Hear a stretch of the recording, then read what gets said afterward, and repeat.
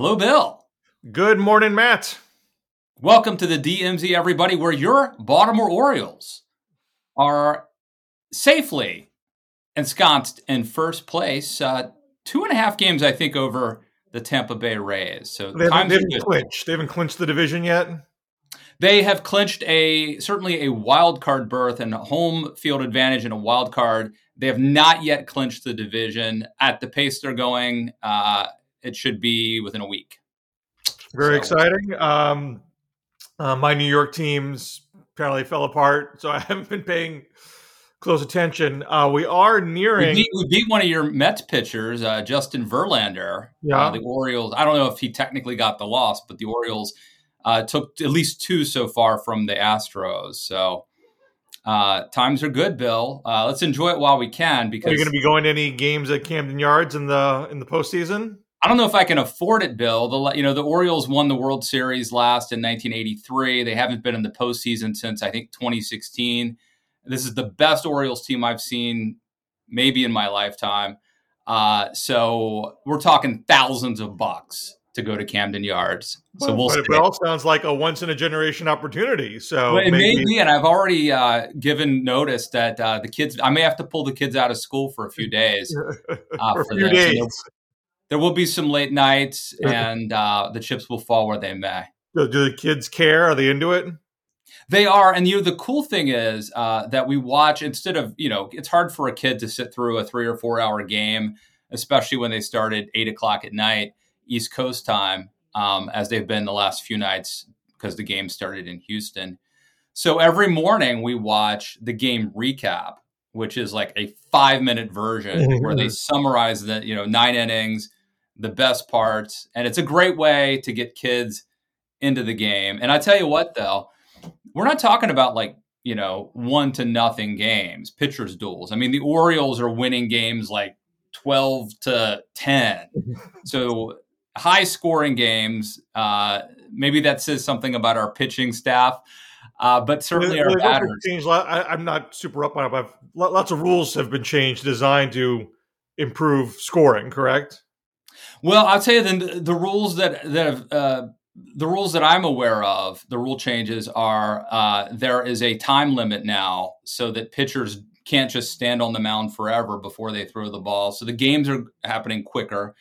That's good for fans. There's also instant replay. I don't know if you remember, Bill, but about, I guess, in the late 90s, there was it was heartbreaking for me, play where the Orioles were in the playoffs. They're playing against the Yankees. So this was like a wild card game or something. So they're playing in the Bronx. And Derek Jeter hit a ball to the warning track. Oriole outfielder camps under it. He's on the warning track, but he's going to make a fairly routine catch at the wall. And there's a kid who reaches out. Oh, yeah. Jeffrey Mayer. Who from New York doesn't remember this? He reaches out, pulls it back. Clearly interference. They caught it a home run. And there was no, there was no way to challenge that. I mean, and so now we have instant replay in baseball. And that has helped the Orioles, by the way, in this down through the stretch in this pennant run. Well, it sounds like whatever vacation plans you had, you should just say, scrap the vacation, put the money into a few playoff seats, give your kids, a once-in-a-lifetime opportunity to be present at a playoff game. It would be fun. I went to see the Orioles in the playoffs maybe 7 years ago. They were playing the Kansas City Royals. And it's playoff baseball, Bill, is entirely different than regular. There's 162 games in the season, so it's a slow... It's sort of, it's like you're sitting there eating hot dogs, drinking beer, regular season. Playoff baseball, we literally did not sit down the entire time. Mm-hmm. We stood the entire game. And it was incredibly intense. I'm not even sure that my kids, my little guy would have to stand on the seat probably to be able to see the game. Nobody sits down at these playoff games. So we may watch it on TV, but go O's, despite the fact that this cup, as we've mentioned, makes no sense. Chewbacca saying, let the Orioles win. I have no idea why. But anyway, go O's. Apologies, my dog is upset. Something happening on the street. We should get down to business. Yes. Yeah, we were talking a little bit before we started taping. I got the vibe from you that you think that like the decay of American society is upon us based on these recent scandals or semi-scandals that have been happening in the political sphere. Well, look, I think that this has been a long time coming. Donald Trump is evidence that politics is downstream from culture. And Bill's stepping away. Okay, I'm gonna try hard not to edit this video so we can get it up quickly. So let me just talk. Maybe I talk more about the Orioles. Great young players. Gunnar Henderson. Oh, Bill's back. You're back? No, I can't hear you. I cannot hear a word you're saying. I had muted because the dog wouldn't shut up. Oh, that's okay. And there was some ball that you couldn't get. That's why I walked away. But I was signaling you to keep talking. I kept talking. I was going to go through the Cedric Mullins, Gunnar Henderson, Adley Rutschman. I could go on and on. This team is stacked. But Bill, let me answer your question about the decaying of our politics. And look, this is not a new phenomenon, right? There have always been bad behavior and bad actors in politics. And I think Donald Trump's winning in 2016 is evidence that our degraded and debased culture, eventually politics may be a lagging indicator, but we eventually get the people we want. Bill Clinton, a president who looks like America, who acts like America. And Bill Clinton paves the way for Donald Trump, and here we are. But I do think that there are at least 4 data points right now, Bill, that would maybe, I think it's just a sign, a symptom of a problem, right? So there's the Lauren Boebert vaping, groping, do you know who I am incident at the Beetlejuice performance in Colorado. There was a Democrat in this case, a candidate for the House of Delegates who I guess she and her husband were involved in some sort of porn for pay video thing, which, by the way, seems quaint these days. It's with her husband. I mean, this is like, well, who was the candidate? Jerry's. I'm trying to think of who the candidate was. He was married to a famous actress who ran against Barack Obama, and his big sin was taking his wife to the actress was Jerry Ryan, right? Yes. I forgot the candidate's name now. How quickly we forget, but it's quaint these days. Then you've got John Fetterman apparently wanting to dress down, and the Senate kind of lowering its standards for senators in terms of how they dress.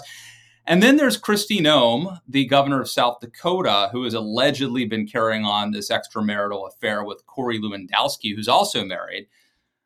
So anyway, what do you make of this, Bill? Well, I don't know if I see the same connection here that you're seeing. I mean, I think each of these incidences. I mean, one, I don't think Fetterman and the dress code is in any way related to the sex stuff that we're talking about. It's hard to know. Well, it's about lowering standards and decorum, Bill. That's what it's about. Well, I don't think that the fact that in America, we have a lot more business casual attire in the office is evidence of some sort of moral decay. Well, you need to talk to George Will, because he has lectured me on wearing blue jeans, and he believes that these are these things are very much. In fact, civilization itself may hinge on whether or not you dress up for work. Well, I would say to George Will, Donald Trump dresses up to work, and what does that tell you about how important attire is to moral standards? John Fetterman hasn't done anything remotely scandalous in his public life. Maybe he should have bowed out when he got the stroke, but you can complain about how transparent he was, but we all knew he had a stroke. We all. I agree that these things, one of these things is not like the other three, right? These are not. Yeah. It's not perfectly analogous. However, if you look at it through the prism of like decorum and standards, then you could make an argument that they fit together, right? And so, like, for example, we might not have tolerated the behavior of a Lauren Boebert or a Kristi Noem. I will say Democrats, unlike Republicans, are starting to distance themselves. So I saw reports of Democrats distancing themselves from this candidate for the House of Delegates in Virginia. We've seen reports of other Democrats distancing themselves from the governor of New Mexico, not because of any lack of decorum, but because of this kind of unconstitutional move she made having to do with guns. And so Democrats are actually policing their ranks. I mean, I guess that's where this falls apart, because it's Democrats who control the Senate who think that you could wear jogging pants on the Senate floor. You may be more up in this than I am. I'm not aware of Democrats cutting Susanna Gibson loose in Virginia. I mean, there are some people still raising money for her. The Virginia legislature is on a knife's edge. Those elections are in November. In that case, I think you're seeing a very common pattern in political history, which is if candidate X is needed to retain power, you will look away at whatever transgression is involved, unless it's really, truly horrible. And you've seen, there's an article in my own Washington Monthly by my editor, Matt Cooper, arguing that this is consensual with her husband. There's no serious violation of law here. So it seems. I know some Republicans saying, well, she broke the law in terms of collecting money for this because she was offering certain sex acts if you gave tokens to this website, which is not like a huge amount of money. It's a pretty like low grade prostitution misdemeanor, I would guess.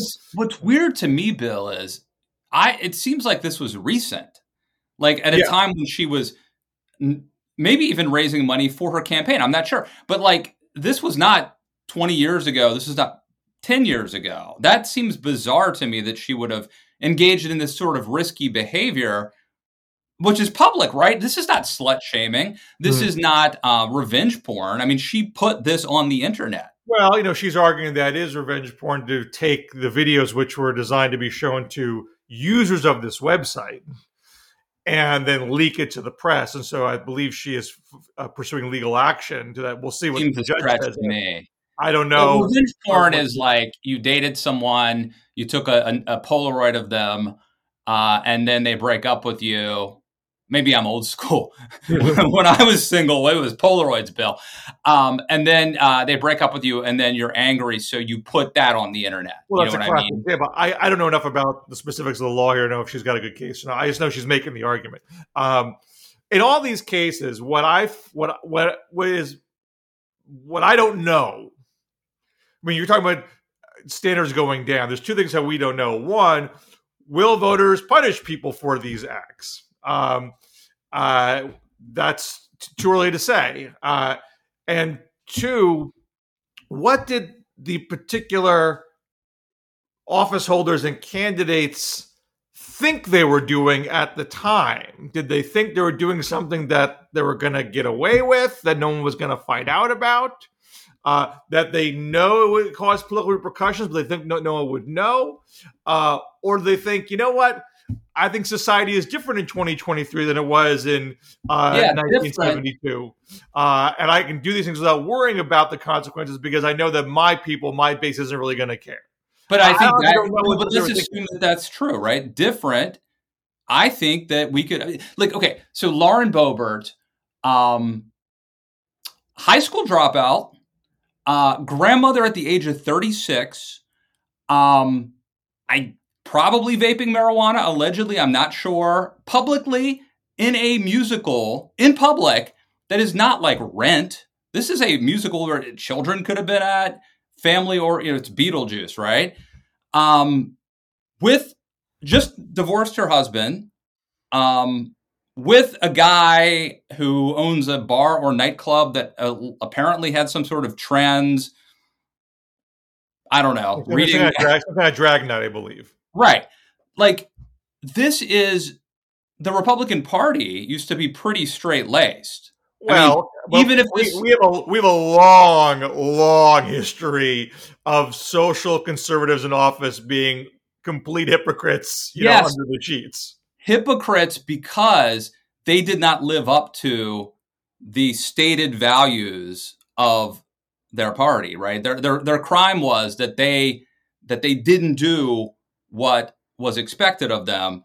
I think there maybe Lauren Boebert is doing what is expected of a Republican these days, which would imply the standards have been low. I mean, Donald Trump was a known philanderer, and we had the whole Access Hollywood incident right before the 2016 election that his voters didn't care about. So there's a lot of hypocrisy that's above the surface with the modern Republican Party.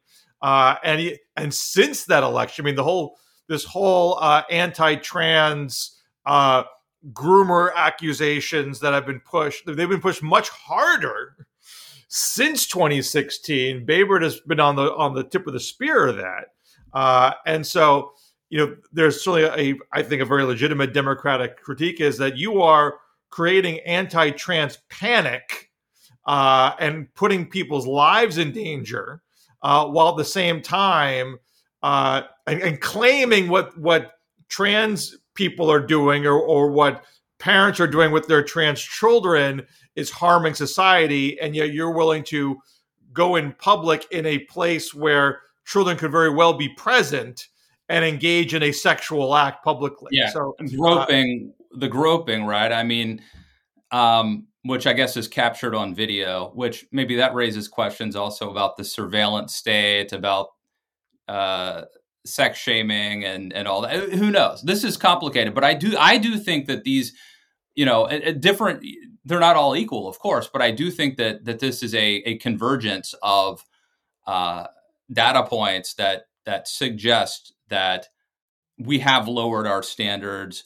And as Matthew Continetti pointed out on the Commentary podcast, this is a reflection of us. I think it's a lagging indicator, but eventually our politicians represent who we are. We elected, her constituents, but people elected Lauren Boebert, and then they reelected her very narrowly. Now, what's interesting is she apologized, sort of, for her behavior without copping to all the copping.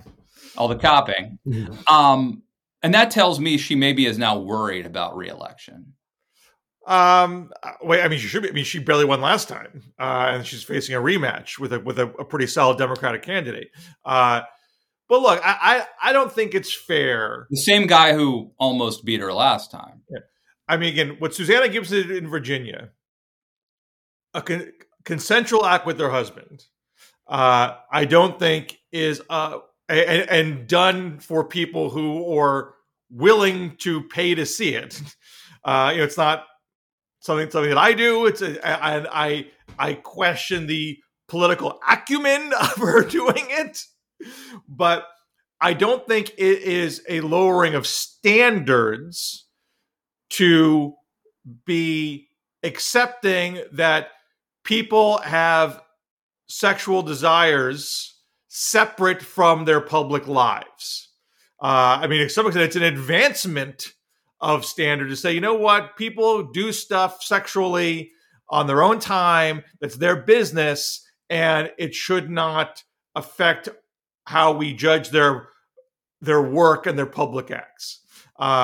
Now, if I think that's a different. So I don't think that's the same sort of lowering of standards than outright hypocrisies happening with someone like Boebert or with Noam. I'm sure Noam has done plenty of self-righteous moralizing on these types of issues.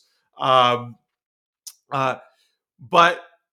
we could also say that if that kind of moralizing wasn't happening and you're having an affair and that's obviously not great from the standpoint of being true to your marriage vows, but life is complicated, relationships are messy. So long as this is not affecting your work, now maybe because Corey is a political operative and they're doing some kind of business trips together, if there was some sort of intermingling with public funds, again, I'm not aware of this. This happened with Giuliani. She is trying to get Donald Trump's endorsement. She wants Donald Trump to pick her as his running mate, obviously. Maybe she still can be his running mate. But do you know who could help make that happen, Bill? Can Corey? I Corey don't know. Lewandowski. Annie? I don't know what kind of juice Corey has. But She so probably long thinks as he it's can. not affecting the public dime, we shouldn't care. Now, I do think when you are in public office, it might be very hard to carry on an extramarital affair without it bleeding into, who's paying for what on a public trip. So it's probably not a good idea to have an affair while in office because those things can get very messy very quickly. But I think we are advanced as a country for the most part to say, you know what, if it's on your dime and it's not illegal, not my business. Okay, But I mean that's a fair point. But it's the standards are changing. Certainly, you're arguing that they're not. You're arguing that they're progressing, that they're becoming more progressive, more hip, more tolerant. I mean, they have changed. That's the There's no doubt about that. I mean, they said there's a connection between Clinton and Trump. I don't think we got Trump because of Clinton. I think we got Trump because of things happening internally in the Republican Party and their frustrations. But Clinton did set a new standard that if you're having an affair in and of itself, that is not enough to force you out of office. You could argue that Clinton should have been forced out of office because it was an exploitation to do this with an intern on public grounds. But even the other thing that Bill Clinton set the standard for is if you are a president and you are involved in a scandal like that, your party and your team will circle the wagons around you. The feminists, if you're good on abortion, will defend you, even if that makes them hypocrites. Well, that standard has changed. Al Franken was shown at the door very quickly. But Republicans learned the lesson, though, Bill. Republicans are treating Donald Trump exactly the way that Democrats and feminists treated Bill Clinton. Well, yeah. Trump showed that even evangelicals don't really care about personal sexual transgression so long as it gets them what they want from the people they put in office. But I would argue that that's partly because they made the argument, we made the argument that Bill Clinton should be impeached, that his behavior showed a lack of character, a lack of judgment, and that he should be removed from office for this behavior, including the power dynamic that we were talking about with the young intern. And Democrats said, no, what really matters is that he's right on the issues, that Bill Clinton's our guy. He might be a predator and a philanderer, but he's good on our issues. And I think Republicans watched that and said, oh, that's how the game's played, apparently. This must be how you win, because they keep winning. So let's do that too. They were obviously willing to take it that far after the Access Hollywood tape, and that has, I think, continued on since. But Democrats chucked Anthony Weiner, they chucked Al Franken. I don't think they're willing to be like anything goes. But I think I've seen more rallying around Susanna Gibson saying this was consensual. Her husband, this shouldn't affect whether she can do the job as the legislature or not. I do have to leave soon. I know we're doing kind of a short show here, but you want to talk about Trump and his abortion comments, yes? Yeah, I'll go quick. So basically, he was on Meet the Press. Donald Trump was on Meet the Press, and he basically came off very moderate. He criticized Ron DeSantis's 6-week bill, abortion ban, called it terrible.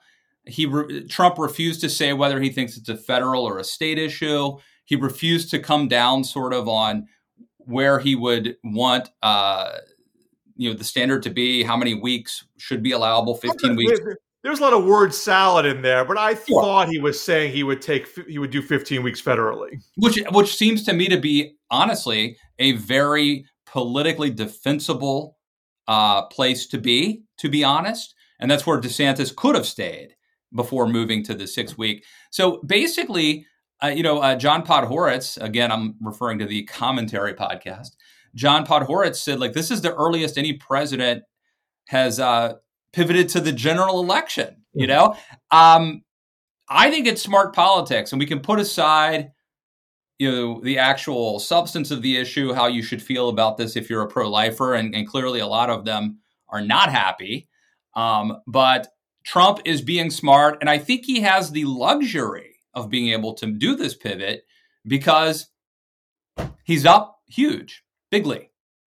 So, as a conservative, as a person who treats abortion very highly in how he determines his own voting choices, someone who's probably very familiar with the evangelical pro-life community, you don't think Trump? Do you think Trump loses any points in the primary for making this pivot early? I would be surprised. I think they're with Trump, and I think they think Trump is going to ultimately do what they want anyway, that he's being smart, he's playing a game. And maybe he is, by the way. I'm not saying he's not. But I don't think other Republican politicians would have been given this leash. They would not have had a long leash to say what Trump said, even if it's just BS, even if he's just saying it to win the general. No other Republican would have felt like they had the liberty to say that. They would have felt obliged, clearly, to take the most conservative position. And frankly, one could argue that Trump, by refusing to allow himself to be pigeonholed, to let them play the war on women card against him, may be in a position to do more for the pro-life community than like a Ron DeSantis, who frankly, I think that his 6-week ban would be very challenging, at least according to everything we're seeing from the polls and from these state ballot initiatives. That would be a tough thing for Ron DeSantis to run on in a general election. I agree with you that I don't think this hurts him in the primary at all. Even did knock off a point or two. He's up by 50 points, so that's not really going to make a big deal. If there's any place where it could, in theory, make a difference, is Iowa, where the caucus electorate is heavily evangelical. But as it stands, the margin's pretty big. It just doesn't seem like evangelicals are placing abortion in the same place in their voting criteria as they did, or they just said, you gave us the end of Roe v. Wade, Donald Trump, so say whatever you want now. Like I've already got my quid pro quo out of you. I don't think it is as simple for Trump to pivot to the center in the general as just doing it. He may have the luxury to do it because he gets a lot of latitude from the base, but he still is very much on record, on camera, openly saying he wanted to overturn Roe v. Wade when he was a candidate in 2016, that he was giving you a list of judges with the express purpose of doing so. Even though he backtracked later, he did say on Hardball that the woman should be punished if she got an abortion. You can put all that stuff in TV ads ad nauseum. And it's not. And if you guys say, "Well, I backtracked on that," why? Fact check that ad. I backtracked. The video is the video. But where's the video going to work? I mean, I don't think those ads really move the needle anymore. My take is, if you're a pro-abortion, pro-choice activist, you're never going to vote for Donald Trump, right? So that's not what this is about. The question is, if you're a potential swing voter in Arizona, Georgia, Michigan, Pennsylvania, Wisconsin. We have seen in 2022 that abortion can be an effective attack weapon for Democrats after Dobbs. I mean, yeah. Against politicians, though? Against politicians or on ballot initiatives? Well, we still know ballot. I mean, ballot initiatives. I know, but what's interesting, though, Bill, is I think it's a different thing. I think there are people who will vote even in Kansas, right, and ostensibly red states, who will push back against these ballot initiatives and then vote for a Republican who's pro-life. Well, there's in some cases, yes, but I do think that abortion helped Democrats with the Arizona governor's race with Katie Hobbs and Kari Lake. I think it helped John Fetterman versus Dr. Oz in Pennsylvania. How do you disentangle, though? Kari Lake's insane. And Donald Trump, I think the way to beat Donald Trump is to talk about how he basically wants January 6th, I think, is much more compelling than Well, November. it Ron is hard. DeSantis. I think Ron DeSantis is susceptible to the war on women stuff. It is hard to disentangle because we were talking about both those things in 2022. But it's not like Katie Hobbs didn't mention abortion on the campaign trail. She certainly did. We know in Pennsylvania when Dr. Oz said what he said about abortion in the infamous debate where John Fetterman, had a terrible performance, was first extended public speaking appearances after his stroke.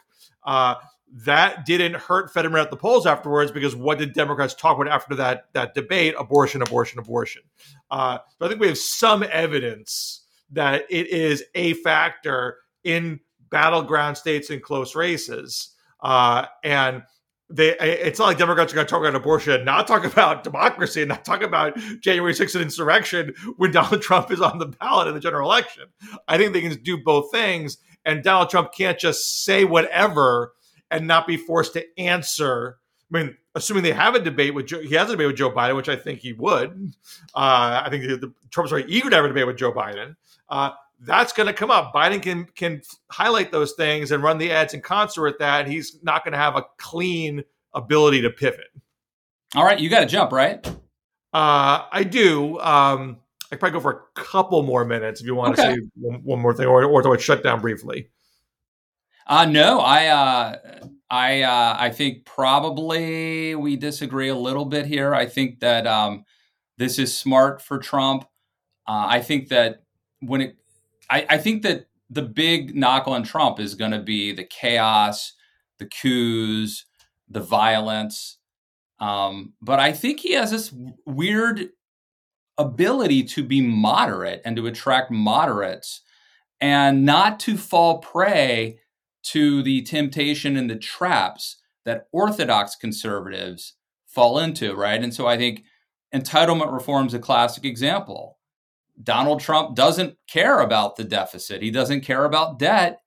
You can't demagogue Social Security cuts, pushing grandma off the cliff. And I think similarly with abortion, despite the fact that he nominated these 3 justices who overturned Roe, right now he's been consistent for weeks and months, thinking that what DeSantis did is too harsh and that 6 weeks is probably not a good idea. I think Trump would have been better off.